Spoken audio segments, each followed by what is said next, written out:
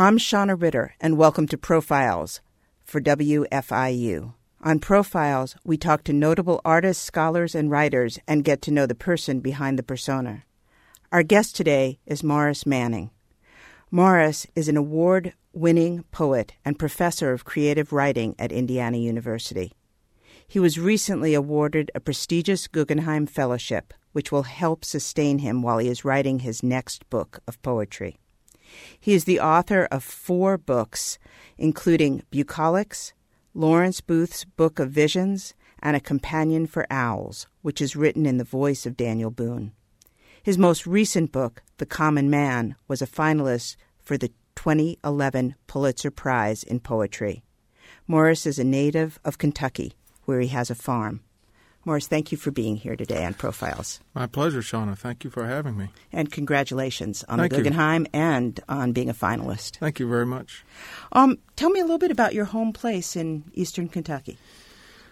I grew up not really in eastern Kentucky, but more south-central Kentucky in a small town called Danville.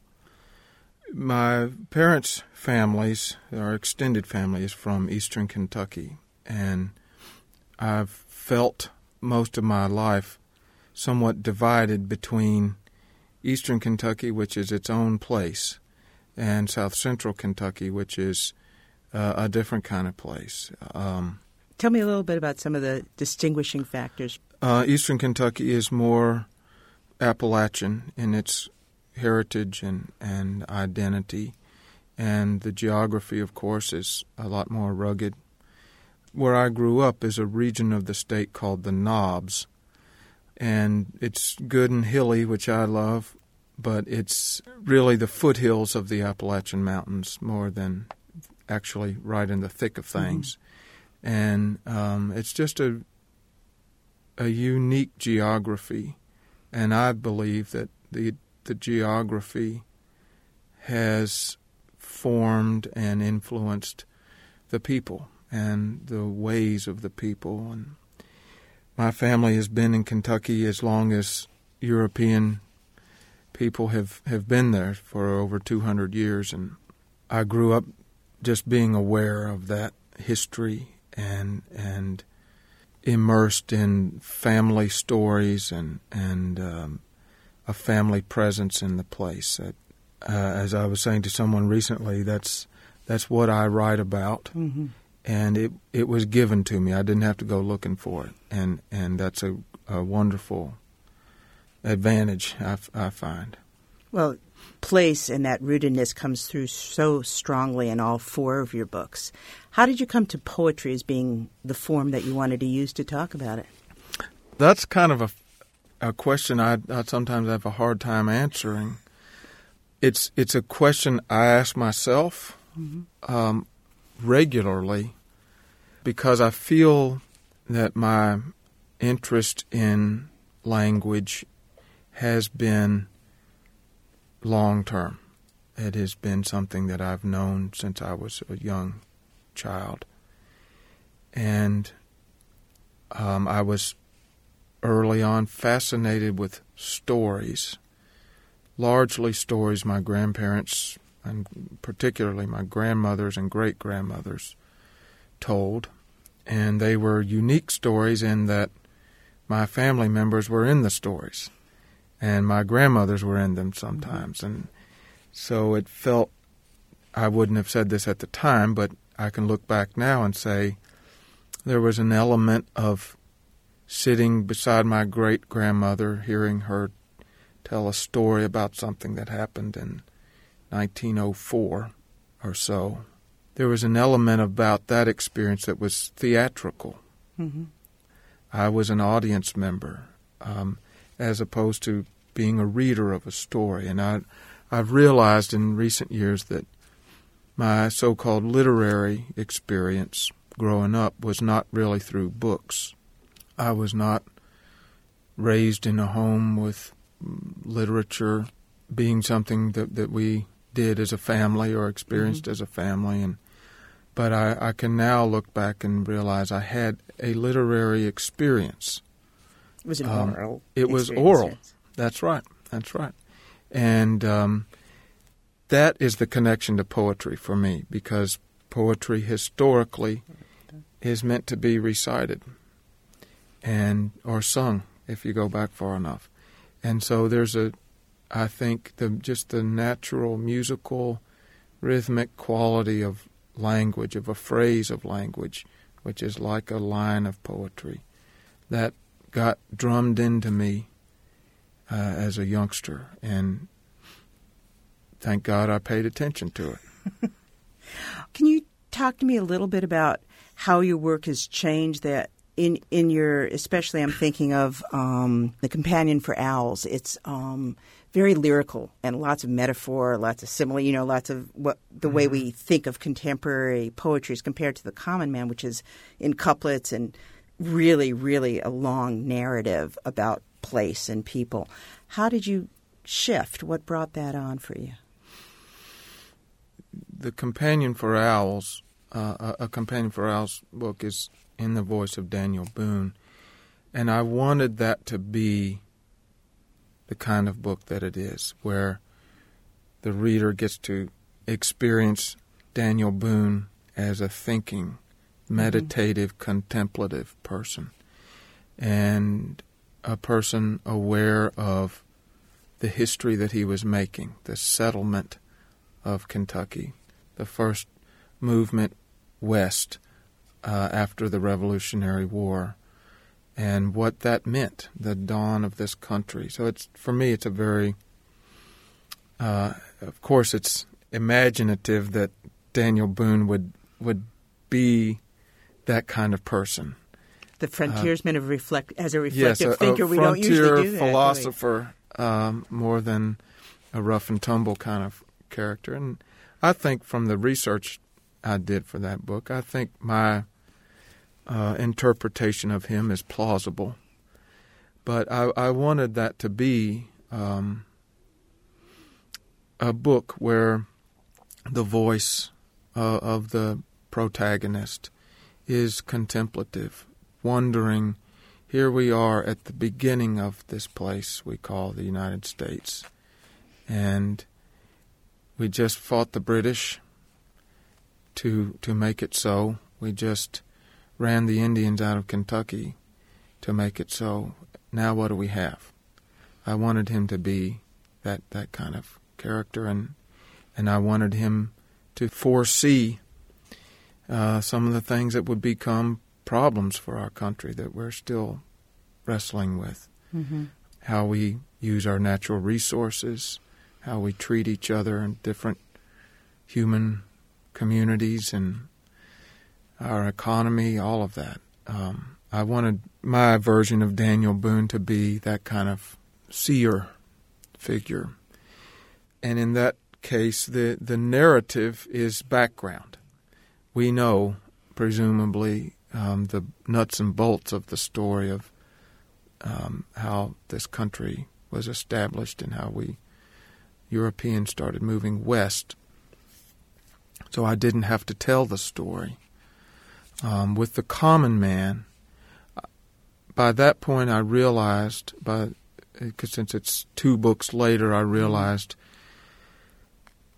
actually my primary interest as a writer is narrative. Even though I'm drawn to the lyrical suspension of narrative and will always have an affinity for that, I feel that narrative or story, more generally, is natural to me. It comes naturally. And with The Common Man, I felt that there were stories that I grew up knowing that were told to me, or stories that I was part of in some way that were worthy of being told. And so I wanted those, the poems in The Common Man, to be a little hyperbolic, that some of them clearly are. I wanted them to be kind of commonplace excitements, if that's if that's an accurate description. I wanted there to be a little tall tale quality, but also something that would keep the narrative grounded in a kind of humility and integrity that seems natural to, and part of the spirit of the storytelling I grew up around. So I have to ask you, is the axe story true? There's a poem that talks about, as a 6-year-old boy, the narrator kills a snake to save his sister from the snake and says, well, most parents wouldn't let them have an axe to play with, but mine did, and thank goodness, right? Yeah, that's true. I was really curious after reading that. Speaking of stories and narratives and capturing, I think, some of the rich history of Kentucky, the Carter family has been, absolutely historic in their rendition of Appalachian music. And one of the pieces you chose is Blackjack David. Could you talk a little bit about why you picked that specific song? Well, that is a song that I guess the folklorists would describe that as a murder ballad. And it probably originates in Scotland or somewhere in the United Kingdom several hundred years ago, and the Carter family had heard it somewhere in southwestern Virginia, where they were from, and adapted it and varied it, and then at some point in the 20s or 30s they recorded it, and it's a song I grew up hearing often, and various versions of it, and it's a gothic romance. I mean, it's got everything you want in a story. This guy is Blackjack Davy is seductive. He's a dangerous sort of guy, and he woos a beautiful young woman, that sort of thing, and takes her away. And it's the sort of thing I imagine Edgar Allan Poe would have loved. He could well have heard it. But I love anything like that that has the resonance of time behind it.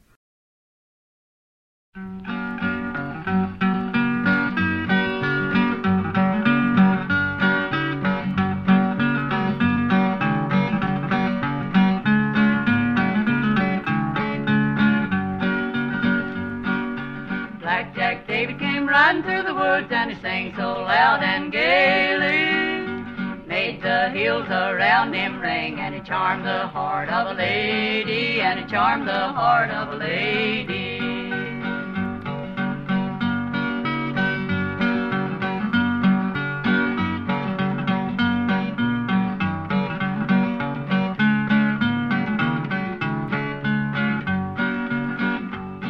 How old are you, my pretty little miss? How old are you, my honey? She answered him with a silly smile. I'll be 16 next Sunday. I'll be 16 next Sunday. We've been listening to Blackjack Davy by the Carter family, and you are listening to Profiles on WFIU. Our guest is Morris Manning, and I'm your host, Shauna Ritter.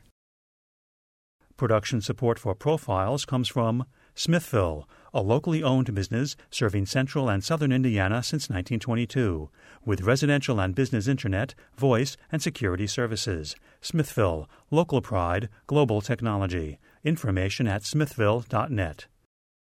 I wanted to ask you about your third book, Bucolic, which is written in one voice, if I'm correct. Yes. And it's a conversation that someone working in the fields has presumably with the boss, right? Which, according to the pieces I've read, the boss is God. Why did you choose the boss as the name? Calling an employer boss is something I was familiar with from growing up, particularly if you're one of the hired hands. You're baling hay or in my case, hanging tobacco and things like that. And you're with the guys doing the hard work, and someone says, well, boss man said we better get up and get back at it, that sort of thing. And I don't know exactly. I felt that if you're a person taking care of the natural world, as a farmer or a gardener might, in some ways it's easy to think you don't have a boss. After all, it might be your 40 acres that you're planting and plowing and working. I think it's hard to imagine working in that environment without acknowledging the creator of the natural world. And rather than have a dialogue with God, I thought, let's just have this guy who's sort of a shepherd farmer type, and he's doing his work, and he's doing it not just for his own gain. He's doing it because he's maintaining the natural world. He's a steward of the natural world. Let's give him a superior figure, and let's just call that boss. And he has a lot of arguments with him all through. He has some debate. Yes. Speaking of being a steward of the natural world, you have been really active in fighting mountaintop removal mining. Can you talk a little bit about that? Well, mountaintop removal is a method of coal extraction. Back in the 70s, we would have called it strip mining. But this is actually a kind of more industrial version of strip mining, in which literally the top of a mountain is blasted off with tons and tons of dynamite and explosives, and the effect is not only is the top of the mountain lost, all of the trees are typically just plowed right off of it. They're not even harvested. And the mountain is turned inside out. And the top, which is made up of rock and soil, is then plowed over hillsides and into stream valleys and lower elevation to fill. And what was then deep underground is now exposed. Lots of times that includes heavy elements like mercury and lead and arsenic, toxic, naturally occurring elements, but toxic when they are exposed and become airborne. And then they get into the water systems, and the topsoil that was once on the surface is now underneath tons and tons of what's known as overburden. The coal industry calls it overburden. Some of us call it formerly a mountain. And to date, over 500 mountain tops have been blasted off. About 1,400 miles of streams have been filled to the extent that they no longer flow. And that's just one dimension of the environmental impact. Another dimension of impact is cultural. If you destroy where people live, they're not going to live there anymore. And the culture that was native to that place will be diluted. And I'm greatly afraid of that. That is a process in Appalachia that has been going on for 100 years, largely as the result of the coal industry. Once a region is no longer viable in terms of coal production, the coal industry leaves, and the communities that became dependent on a coal-based economy don't have anything left, and so people move. And so throughout the 20th century, particularly the last two-thirds of the 20th century, there was a great out-migration from Appalachia. Around here, we've got huge pockets around Indianapolis, Cincinnati, some of the industrial cities in the Midwest have huge communities of people whose family roots go back to eastern Kentucky, West Virginia, and places like that, because the coal industry pulled out, and these people needed someplace to work. And they came to the industrial cities in the Midwest to find work in factories, and in more recent years, those jobs have gone away. It's a real systemic process. As a writer, what do you see your role as being in terms of being an activist that can do something about both the physical and cultural destruction? I can tell you it's very discouraging at times, because the coal industry is very well organized, and they have a lot of money, and they have persuasive political connections. And my solace in all of that is that still doesn't make them right. I think the coal industry, and I don't believe it has been intentional. I don't think anyone has sat down and said, well, let's just ruin this part of the country and let's ruin all the people who live there. I don't believe we live with that kind of malice, but that has been the effect, unfortunately. And the coal industry, just like the tobacco industry, for instance, is skillful at denying those kinds of effects. And I hope that the facts will catch up. Until that happens, I don't expect that will happen in my lifetime, but until that happens, I think my job as a writer is to give voice to the place and the people of the place as best as I can. And I know my voice is part of others. And we have a little chorus going. And it is a comfort to know one is part of that chorus, that choir. Mm-hmm. And it's growing.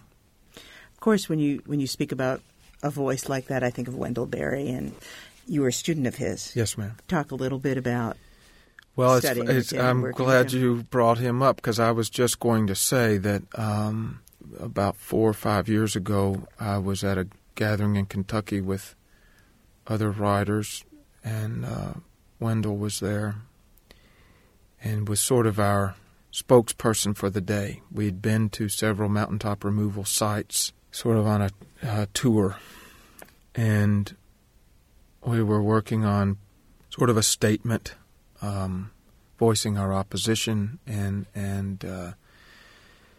planning strategies to meet with members of the Kentucky legislature and that sort of thing. And it was late in the evening, and about 20 or 30 of us were sitting around a room, and we were nearly despondent from having seen just the physical destruction of mountaintop removal. It's unreal. You have to see it in person to get the scale of it, but it is catastrophic. And Wendell realized we were about to lose our composure, and he just stood up and he said, I've been doing this a long time, and one thing I've learned is you have to work with hope. Mm-hmm. And that was so fitting for the moment, and it remains something that I keep in mind, that it's appropriate to work on behalf of others. It's appropriate to work on behalf of the natural world.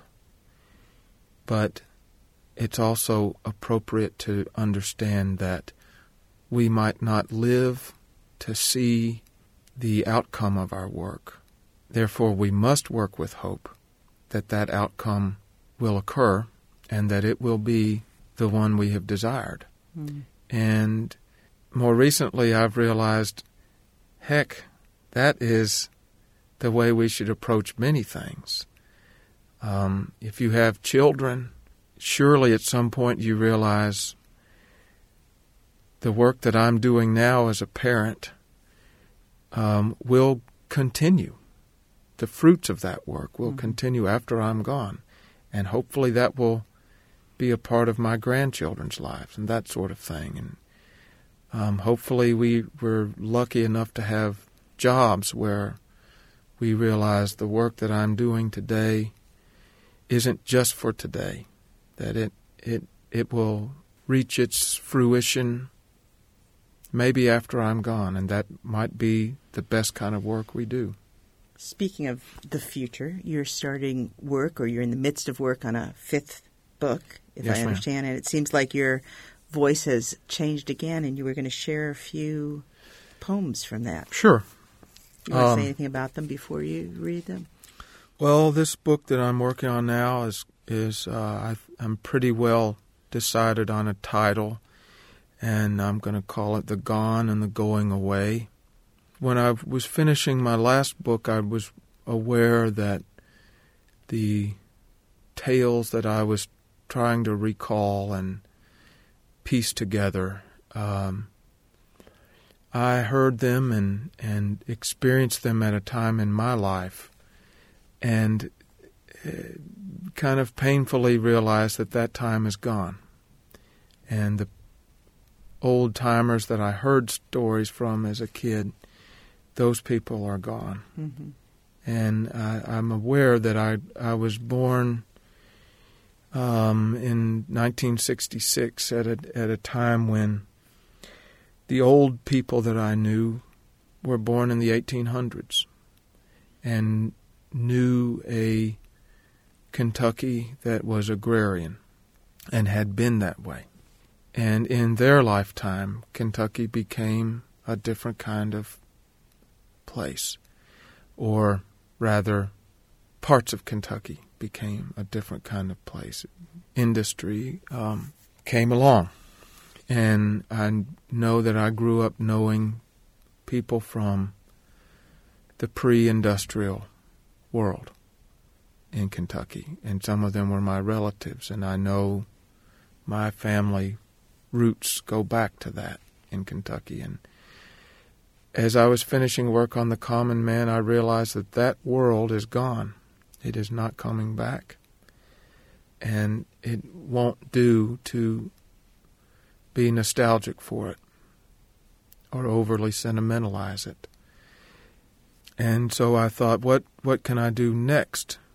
Because I don't want to bemoan the passing of the past. I must accept it. But at the same time, I don't want to endorse the present blindly. And so I thought I need to invent a kind of community, a kind of relationship to the natural world that we don't have now, but we fantasize about, perhaps. We dream about in our better moments. And so I sort of recast a kind of agrarian world in my mind, and have tried to anchor it to my experience of Kentucky, of course. So that's what these poems are about. And I think the first poem in the book is a little humorous, and I've invented all these characters. And one of these characters is a fellow named Roni Laswell, who's a chicken keeper. So this is just a little 30-word poem called The Complaint Against Roni Laswell's Rooster. Attention, Mr. Roni Laswell. Roni, short for Tyrone, I hear. The hour your rooster blows, 4, is too early. Another 2 would do. Go. Speak to your rooster, Roni. And in something like that, I wanted to give myself a challenge of trying to write a poem that's only 30 words long, 5 words to the line, 6 lines, a little mathematical formula. I've written a whole bunch of these little ones now, and that's been a lot of fun to just play with the form and see what I can do within it. Here's another little short one called The Very Notion of God as a Clingstone Peach. Beyond your heaven-rasping fuzz, say what else you are. Unsectioned pulp, sweet galling juice, no root, no sleepy branch. About your inmost place, who pinched its old hillbilly face? In that one, I just thought, what kind of poem could you come up with if you imagine that God was a peach, just hanging in the heavens, and the seed of a peach, which is wrinkly looking. I'm thinking back to the turnip seed. You talk about a turnip seed in The Common Man, right? Mm-hmm. And imagining that holding. So that seems to be running through. Sure. Yeah. I like seeds. As a farmer, as someone with a farming past should. Yeah. Sure. They're necessary. Before you read some of those, let me ask you a couple of questions. You just talked about using a tight form to write in, and The Common Man is also written in a tight form all the way through. It's written in couplets, and it's written in this very specific rhythm and meter. Why did you move into using tight forms, and what does that do to you in terms of your writing process? For me, it provides a source of friction and resistance. And I learned that working with Bucolics, my third book, in which I told myself, you can't use punctuation, and you can't title the individual poems, and you can't use the conjunction and. Very random parameters. But I thought, let's see what you can do by limiting yourself. And I did not, in that book, I didn't want the materials of any individual poem to be cumbersome. I wanted them to be very simple, a field, a tree, and a horse, and then the horse's shadow, something like that. And using those basic materials, what can I do to configure them and arrange them so that they rub off each other and kind of fuel thought and imagery. You have an essay that you talk about, I think it's an essay, or maybe it was an interview, that you talk about physics, studying physics and language. Yes. And so you like to set yourself some kind of almost scientific equation. Did you study sciences? No, I was a very poor student of sciences, although, not to sound too defensive about it, I've always felt that if I had studied high school physics in a hands-on fashion, I would have learned it. I would have understood it. Unfortunately, the way I learned it was just to memorize formulas and experience physics conceptually or in abstract terms. Mm-hmm. And if we had been building things, if we had a well to dig and had to design a pump to get water out of the well, I would have understood physics. Mm-hmm. But I also think my interest in physics in particular and mechanics and that sort of thing is parallel to my interest in language, in that these are natural processes. A bird flies through its natural inclination and its natural design. And that movement, however, can be explained in terms of physics and all the technical lingo we associate with physics, but the bird just does it out of instinct. Mm-hmm.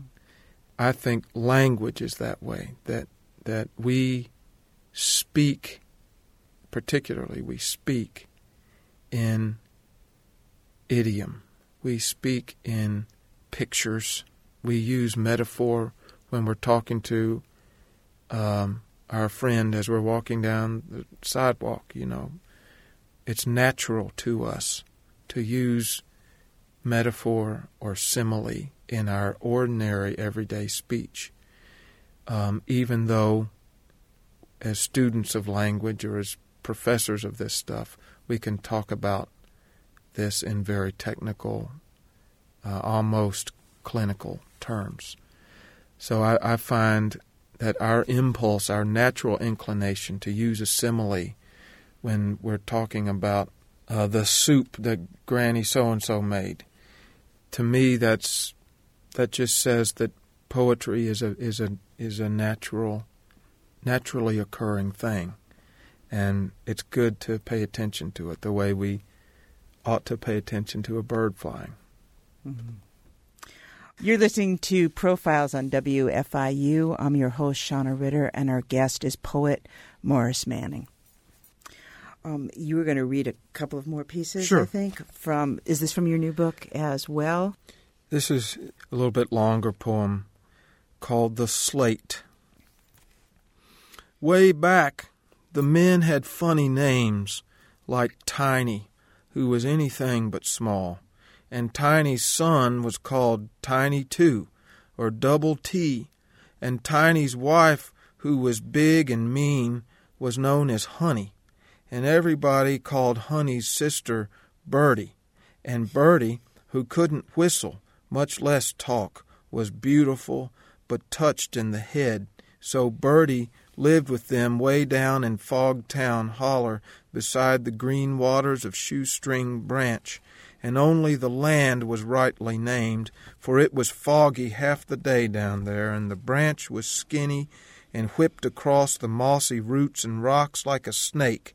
But by the time I came along, Tiny and Honey were already planted, and Birdie was bent over and old, and Tiny, too, was getting on and sleeping in the chicken coop with 14 chickens and a rooster named Mr. Sump, and Sump was short for something. And Tiny, too, just said he liked the company, and besides he had to guard the chickens against Red-Leg Johnny, who was a fox, because Mr. Sump was only good at making chickens. And Tiny, too, would have winked about that sort of thing. And all of this I learned it young, when I was just a scratch of a boy, and I skipped down Shoestring Branch to Fogtown Holler and found old Tiny, too, who told me where I was from and who my people were and how they named the world around them. Before you read your next poem, I meant to ask you this before, but this poem just reminded me of it. In the first piece in Common Man, the last couplet, I think it's the last couplet, says, I was born to tell the first I knew that I was in the story too. Yes. And you talk about yourself hearing these stories. When did you become aware that these stories were your stories? You've sort of talked a little bit about that, but I was wondering if you can talk a little bit more about that sort of realization. Now, I think that must be perhaps the ancient inheritance of a storyteller. Is there was someone in the village or in the little hamlet for whom that was their task, was to tell the stories, even if they weren't directly part of the stories. But it was a way for small communities to preserve their shared history and their shared values, that sort of thing. And I think writers, not all, but some writers, assume that kind of task for their communities, some on a larger scale than others. I would say someone like Shakespeare, if it's not demeaning to him to call him a storyteller, I like to think of him as such, and I like to think he told the story of his people and his time. Mm-hmm. He told a broad story, and he knew the intimate details of those stories. And even if he wasn't directly part of them, he realized that the cup had passed to him to be the teller. And I can think of a lot of writers today, I don't want to put words in their mouths, but who are very much interested in being the person who tells the story of their people and their place and their time. And as I continue as a poet, I realize that is part of my calling, and I'm obliged to answer. Yeah, I've heard some people, some poets especially, refer to it as bearing witness, and that feeling that charge is what they're carried on to do. Yeah, that sounds reasonable. So share another story. Well, the last poem I read is all one sentence. I've been incredibly liberal with semicolons, but this next poem is also one sentence. And there's in this next book, as I imagine it at the moment, I've got a number of poems that, for whatever reason, I want them to be one long, unspooling sentence. And this is another one like that, called The Church Without a Bell. I've made a maze in God's amazement, a crude one up and down. In spring it's green, in winter brown, one path in view of another, but never the same, though one unbroken way. In truth, a jack-tail vine sprung from a dream a boy once had, grown wild and curly, and in the middle is a church without a cross, without a bell, but inside and singing the latter man who's telling the story against the story that's going on outside the maze. And the vine has built the church and the mind of the man inside it, whose story is not about new life, but coming back again and again to the church he made from his dream, which chimed with the time and rhymed with the scene of his dream in the time of its being. And in that time he lived and died and was born again and again and again. He couldn't get out of his dream because he loved it beyond the name of love, which doesn't have a name he could name. He couldn't leave the scene of his dream, the trees and the vines and the bird song singing him deeper into the deep, dark green of his mind, and everywhere else he looked, he knew he was deeper and couldn't get out and couldn't keep himself from going again and again back to the church without a bell he built in his dream. One long breath. So talk to me a little bit more about your writing process. You talked about setting yourself a problem. You talked about setting yourself up for friction and resistance. How do you come to write? Do you set aside a time each day? What's your working process like? Well, I wish I could say I had time in each day to sit down and do it, but I don't.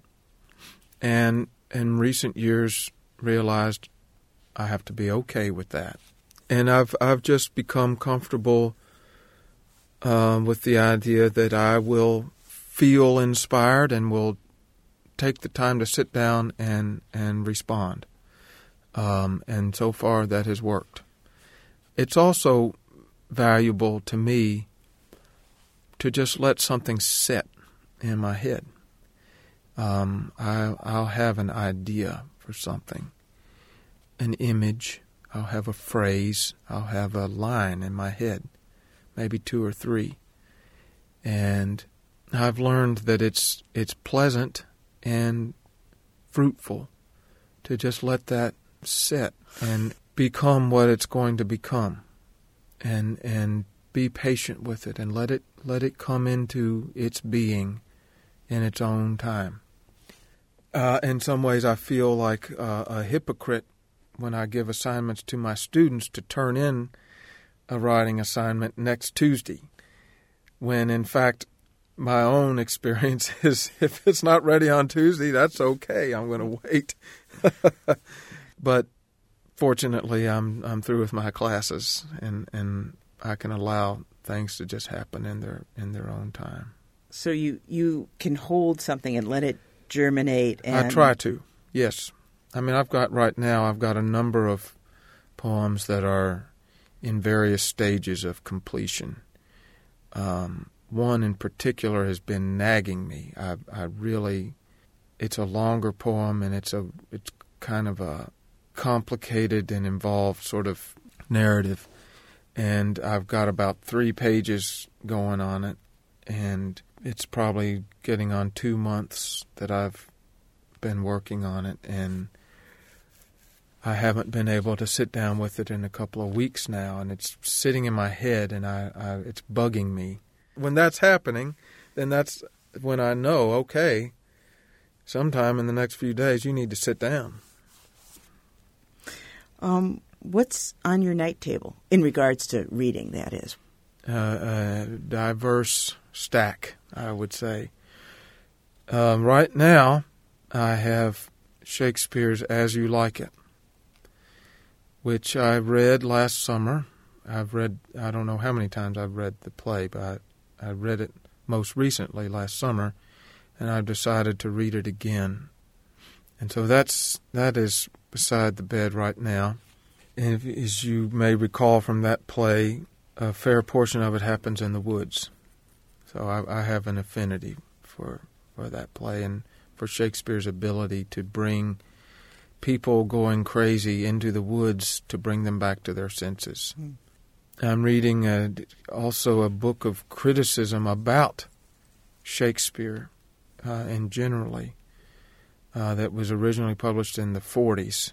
I'm sorry, I'm not going to remember the author's name, but that's generally the era of literary criticism that I appreciate most, when the critic's task was to explain literature and explain to the reader why we should appreciate this thing.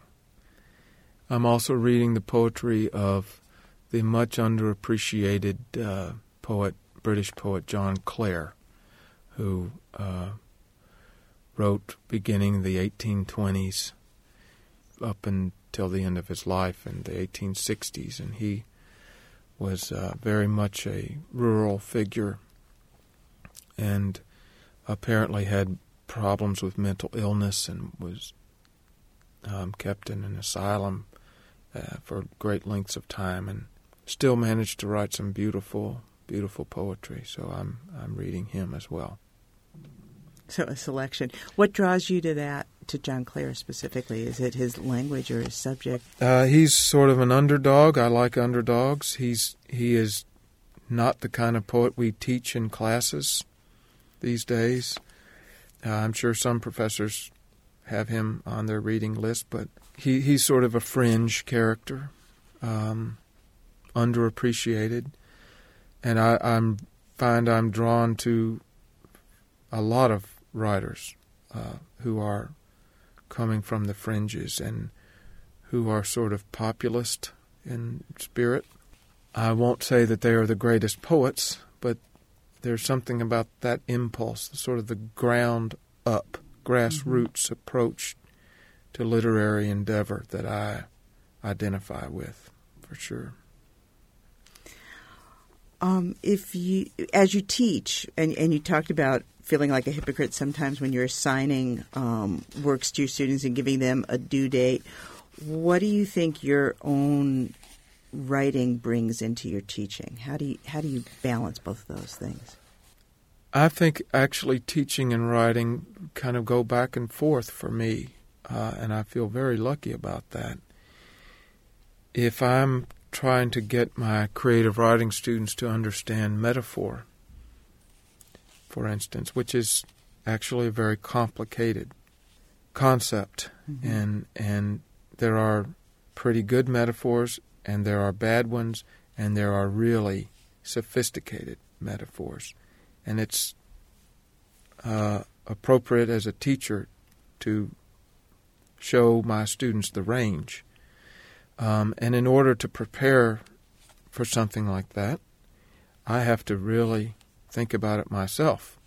And as I see how Coleridge, for instance, uses a particular metaphor and how he knits it through a particular poem, I am first humbled by this, acknowledging the skill it takes to manipulate language that way, and also keep a line of iambic pentameter going, and keep the sense of a sentence going, etc. You know, it's like juggling 9 things at once, and making it seem like you're only dealing with one. Mm-hmm. And all the time, I have to do that with my students, and it's such a stimulating thing for me to think about, that whatever I try to bring my students is returned. So one feeds the other. Yes, ma'am. Yes. We are going to listen to Lulu Walls by the Carter Family as well. And why was that one of your other choices? I love the Carter Family because it is, we might say, among the simplest music in terms of its structure. It's just basic, simple rhyme, but it tells a story, and it's a story about frustrated passion, Lulu Walls, and it gives it some wit, and it's sort of good, clean, fun kind of music. And I think we still have room for that in our world. It's been a pleasure to speak with you, Morris, really. Thank you. And I wish you all the best as you embark on your endeavor with your new book on the Guggenheim. Thank you. I've enjoyed our discussion. You've been listening to Profiles on WFIU. We've been speaking with poet Morris Manning. This is Shauna Ritter for Profiles. Thanks so much for listening.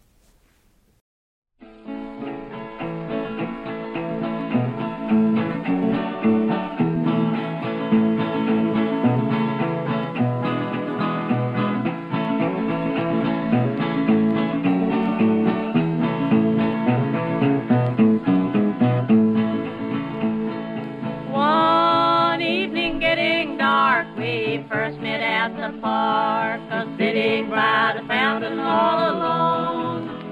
I lifted up my hat and then began to chat. She said she'd allow me to see her at her home. Such a star I've never seen. She's as pretty as a queen. She's as perfect as an angel from above. If you'd only be my wife, I'd live happy all my life with that aggravating beauty, Lulu Walls.